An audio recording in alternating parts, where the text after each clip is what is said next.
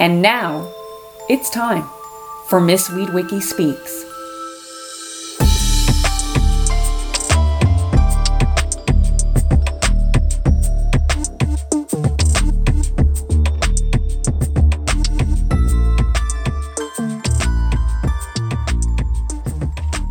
You're listening to Miss Weed Wiki, and I'm here today with my guest and good friend, Jason Mr. Bergs Fraser, who's an old school friend of mine who we've known since high school and is one half of the duo that produces the Gas Station Montreal podcast that'll be coming to your favorite podcast player very soon.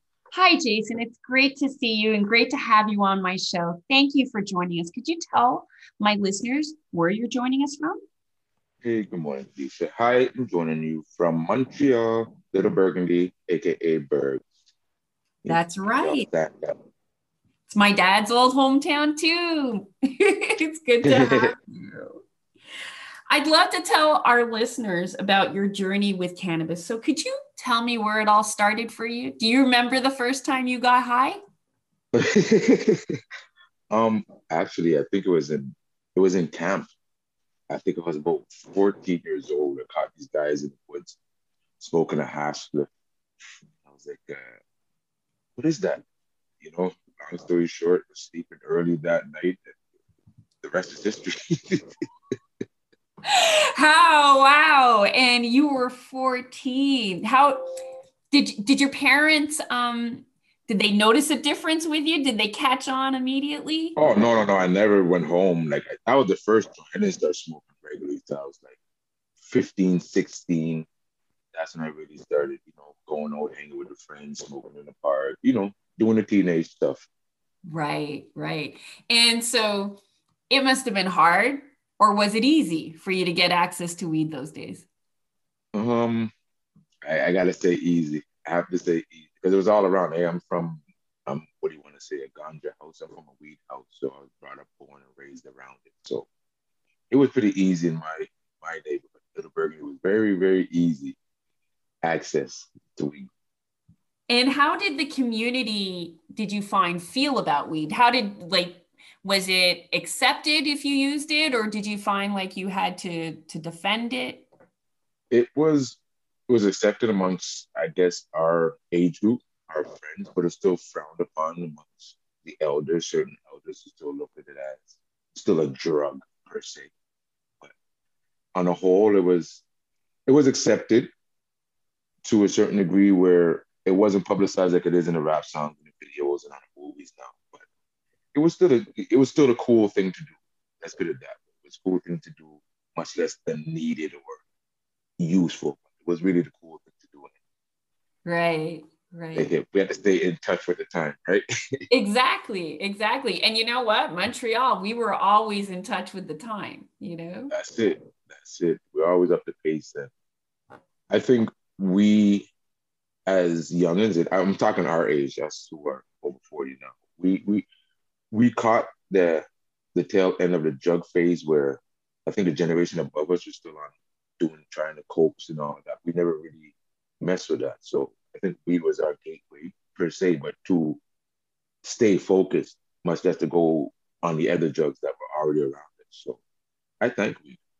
Right. I never, I was in college the first time I smoked weed, and you're right. The hash cigarette was prevalent because everybody would mix like hash or gum with tobacco. Right?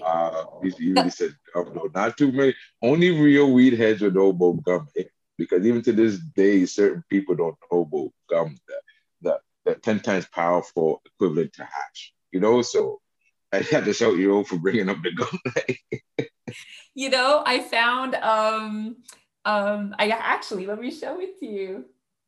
It's in a different container, but yeah, I have Jamaican gum that I got from the indigenous reservation, Alderville, a couple of weeks ago. So yeah, you're right. It's definitely an OG term, definitely. But yeah, people were, I think, a lot more tobacco smokers for our generation. So it was easy and cheaper for them to mix, the the gum with their tobacco, and they would repack their cigarette with it, right? I remember those days. Right. That's great. That's how we smoked it. Like you had to be either rich to really mix your weed with your gum because it was expensive back then, right? Like a gram of gum was $20. You know, a gram of weed is $10. So you mix that and that's a $30 joint. You're right. And we didn't have that money. Not those days. No. Basically, that was the moon rock before we got moon rocks now. Exactly. And we did not have moon rock money those days. No, definitely not. We had to improvise. Exactly. But yeah, that was a college high school was really the hash and tobacco. That was really popular. The hash joint, puff pass, and everybody stoned for the day because hash was good back then. Cashmere, the Moroccan, you know, the Afghani hash, all of that was good back then.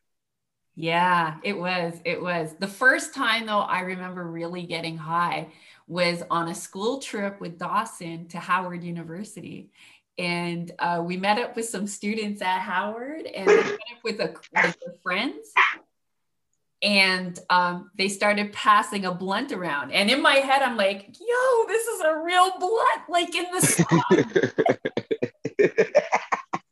I don't think I took more than 2 puffs and I was high. And I was like, okay, maybe this is American weed because I never really got high when I was in Montreal. And then when I moved to Toronto, then I started getting high when I would be around people socially smoking. So it's different. It's different. You know, back to then. My first real high experience was was 5 of us. Some guy just came in with like a quarter pound of weed, got it free, whatever. So he's like, yo, let's roll some joints. I had to be 17. So we start rolling the joint. Sometimes you pass the joint around. It was common, you know, shout out to COVID, no more passing, but whatever. Right. But with 5 of us, so we rolled one joint, started passing. But I noticed everybody started rolling the joint themselves. And they kept on passing it. So by the time one joint left your hand, the other one was coming in. And it was, I just remember one of my friends saying, watch, okay, these guys are young because they were older. Like anything we do, they're going to start laughing. And I just remember him saying, yo, Jason, look at me. And he just smiled. And I was finished. When I tell you I laughed and I laughed, I was on the floor. The tears were coming. Oh, my belly was getting cramps. That was the story I remember. My first real high experience. The laughing was so painful from just being high. Like anything you did, you could have just smirked. I was rolling over. I knew from then I was gonna like be high off. Went home. My mother knew because I went home. I raided the fridge. But you know, them times, 16, 17. Shout out my mom and pop. They knew I smoked. My father was a really heavy smoker. One, I couldn't smoke a joint with him till I was 18. You know, and I look at it today, I was like, you know what? It was such a respect thing that he knew I was smoking.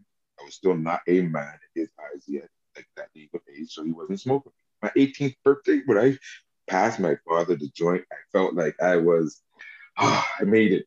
Man, you know, it's just that feeling you get when I don't know. I love weed. I love the feeling I love the unity that weed brings around people.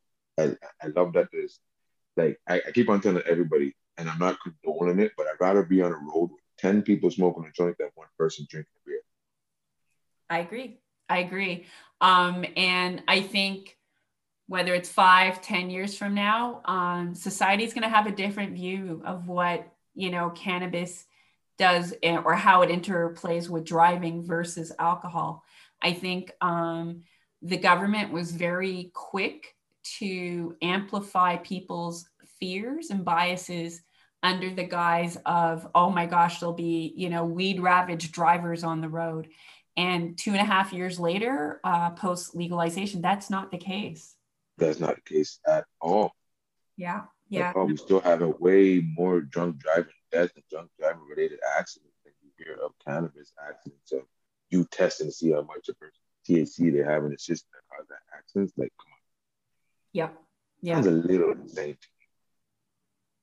Well, so what would you say then has been the difference in cannabis for you in Montreal since legalization? Because you know what your life was like, and you've told us a lot about it before legalization. How has cannabis legalization changed weed for you in Montreal? On a whole, it hasn't. Honestly, it's got the black market better for us over here because here that this is again, this is my personal opinion. I don't go to the QDS. I can't remember the name. That's but I don't even go to it because I've tasted their weed and I've compared it to the black market that I'm smoking, and I will not shop there if I get proper weed from the black market today. Still in this day, Quebec, I think their market hasn't adapted enough to compete with the black market yet at this level. Maybe now in the last 6 months, 4 months, 3 months, they stepped up the game. I must say, but I still always shop in the black market. I'm still going to shop on the black market because I think the growers on the black market still have the green thumb, still put their heart and soul into the weed that's still being produced. And to me, it's got better in the last 5 years. Then don't get me wrong, all of these names get me so confused sometimes, but there's certain strains that sound dope, like the gelatos and the pinks that's been coming around recently. I'm not changing. I love the taste, I love the high, I love the look, I love the texture, I love how the buds come out. It's just completely different. Even like you're saying, we were talking before, even on the reserve, like their weeds and their concentrations, everything is the QSDC can't touch what the black market is still doing, or what Oak is still doing, reserves is still doing. So for me, it's a no-brainer for me to stay on the black market until if they want to step up their game, until they go hire the real growers to come work for them. I don't know, but Quebec's market on a whole, no, I'd rather stay with the black market because it's only improved since I've been smoking. Like from the days of the M39 to the pink gelato now, it's like 150%. Right. And it's interesting too, because um, even listening to you talk, outside of Quebec, everybody else calls it the legacy market. But in Montreal and in Quebec, it's like it's still so strong there. Everybody I've spoken to, they still call it the black market there. Even when they Yeah, work legal, it's just the terminology is so embedded, I find there compared to outside, because it's almost like outside of Quebec, like in other provinces, the legal markets wanted to set themselves apart. So they called legacy out, calling it legacy more, I think. Whereas uh, now I find with the legacy market outside of Quebec, that is more about the advocacy, the old school growers, the passionate growers. yeah, If you actually, I think, tell somebody or say to them, okay, what about, say, the organized crime element? That's what they would consider black market or the yeah. criminalized legacy market, right? They don't even Agreed. want to call that legacy. They don't even, they don't even want to call it that if we're keeping it 100. Yeah, So it's interesting. You see how even the layout of the land is different outside of Quebec, right? Compared to how it is there. yeah. It's But funny then because if you go outside of Quebec, I'd want to go and check you guys' shop in Toronto because of the high ratings, the high. You're supposed to go there, Vancouver's, and check these. You don't want to come to Quebec and do it. The first thing is like, oh, let me go to QSDC. Okay, no, no, it doesn't attract you like that at all, at all, at all. not even from a bud growing perspective, right? Exactly. You But could say whether you want to go, like BC's legal weed is every bit as popular, like compared to other legal weeds of other provinces, as is BC's craft weed or BC's legacy weed, because they have a long known legacy of, cultivating superior bud out there. And like, I don't know if it's their weed, but first time I tasted Girl Scout cookies was from BC, yeah, and it's been fired the whole time. yeah, yeah. Definitely, definitely. So I loved how you touched on generational cannabis use in our community. You've got kids of your own. How do you feel about them using cannabis? Um, it doesn't bother me. Like it's three generations of us smoking. Like Right. my father, me, and my daughters. So it was expected. Yeah. Never frowned upon. Like whereas yes, they kind of started early. Yes, I was a little bad. May call it I don't know, fatherly daughter issues where I didn't want my daughters to smoke as early, whatever. One started early, one started late, but do I frown upon it? No, I smoke with my daughters, yes. Give me, you want a joint? Can I have a joint? That's how I am with my father. That's how my daughters are with me. So I am not frowned upon it. Like again, I told you we are born into it. So my whole family smokes. Like out of 100 of us, like 60 of us smoke weed. Right. But so it's been around. It's such a beautiful community though. You know what I'm saying? Like I low-key can't wait until my son's an adult. I'm looking forward to the bond of smoking and passing to him and the conversations that are going to come from that. Because you don't have this feeling, because I know your dad doesn't smoke like that, so I know you haven't. So, but when I go as an adult now and sit down and have a conversation with my father, it's like, yeah, and you're passing the joint and it's coming back, and you look at it. So I just remember the story now that you're saying that, because my dad's house, we have the front room. That's where all the adults go and smoke. Whoever doesn't smoke goes. So I'm looking, and one day my little cousin, she came in, she was 18, and she was like, yay, I can come into the smoker room with the adults. It's like they look forward to going to this room now that they can sit down legally and smoke with my father. My father's like, that's his room. You can only go in there if you're a kid. Get out the room. You're not allowed in there. But you're 18, you smoke, you're allowed into the room. So, they kind of look forward to hitting that room. Not to say they weren't smoking before, or they were smoking young, but now that you're allowed to, it is legally accepted. Hey, you're one of us per se, and you're in the clan now that you can smoke. They love it. That speaks so much to the community of the plant, and it makes me angry how the 100 years of cannabis prohibition took that from us. Mm-hmm. Imagine, it's almost like if you take it a step further and imagine what life could have been like if we weren't told to not touch this plant or weren't criminalized for it. Those would have been rituals that would have been continuing and bonding relationships that possibly could have, continued generationally, not to mention the healing from, they took that away from us, from the peace pipe, from the natives. Yes. So it started way back then. So we missed, like, we're talking hundreds of generations that we missed, that could have been still, it cannabis been around for a long time. Maybe it wasn't called cannabis, whatever, but I know, I'm assuming what was in the peace pipes was cannabis. It's not even a bad assumption. The indigenous community will tell you that. Exactly. Yeah. Exactly.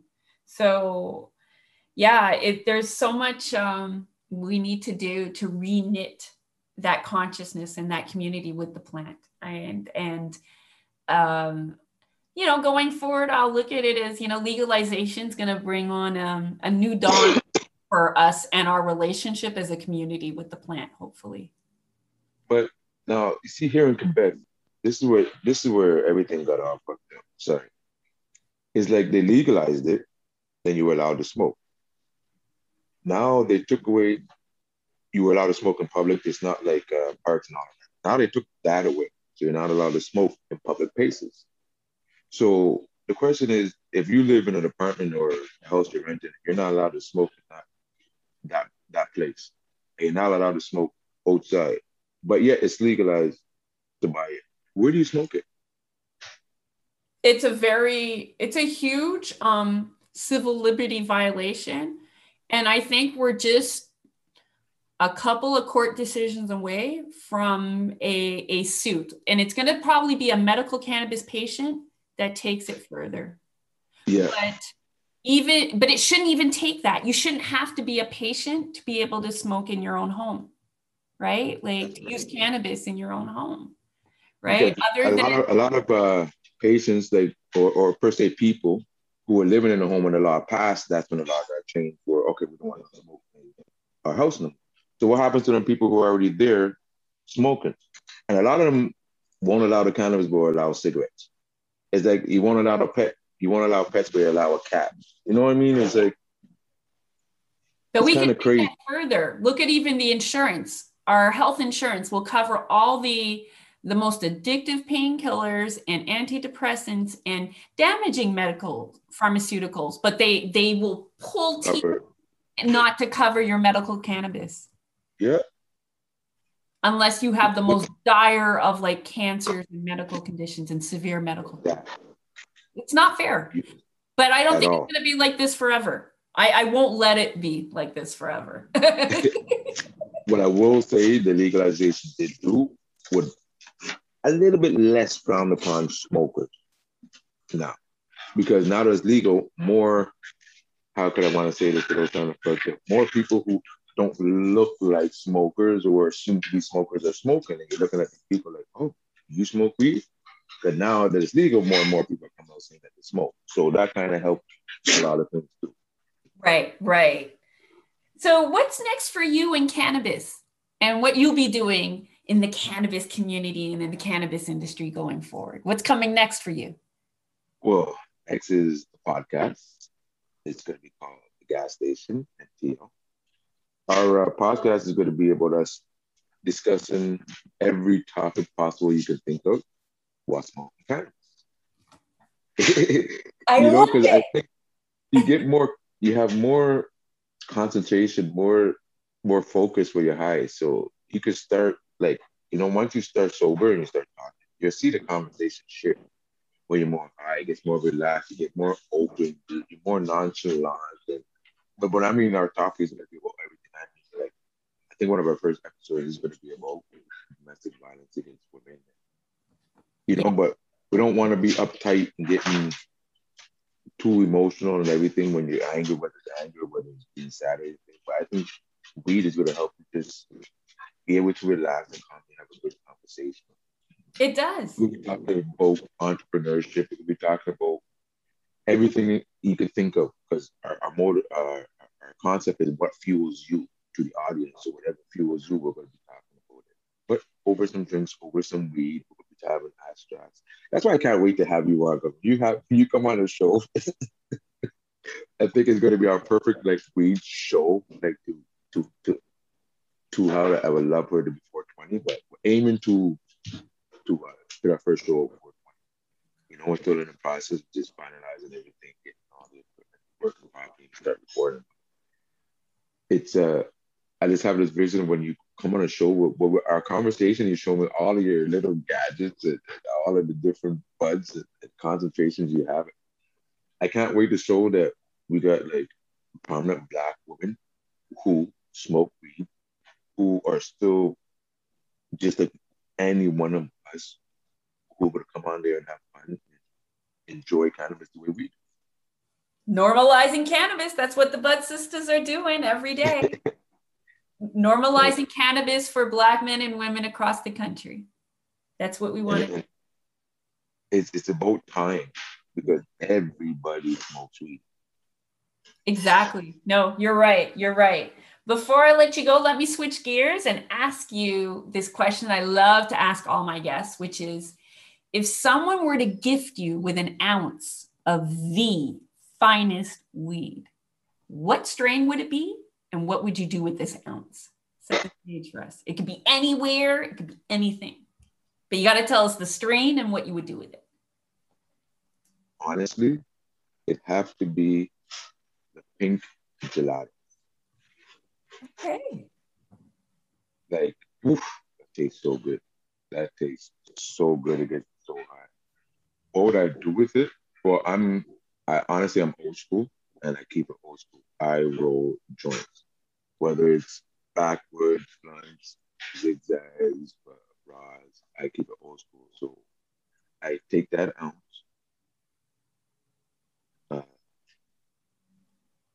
get my backyard, get me a nice Dragon Stout, sit down and smoke.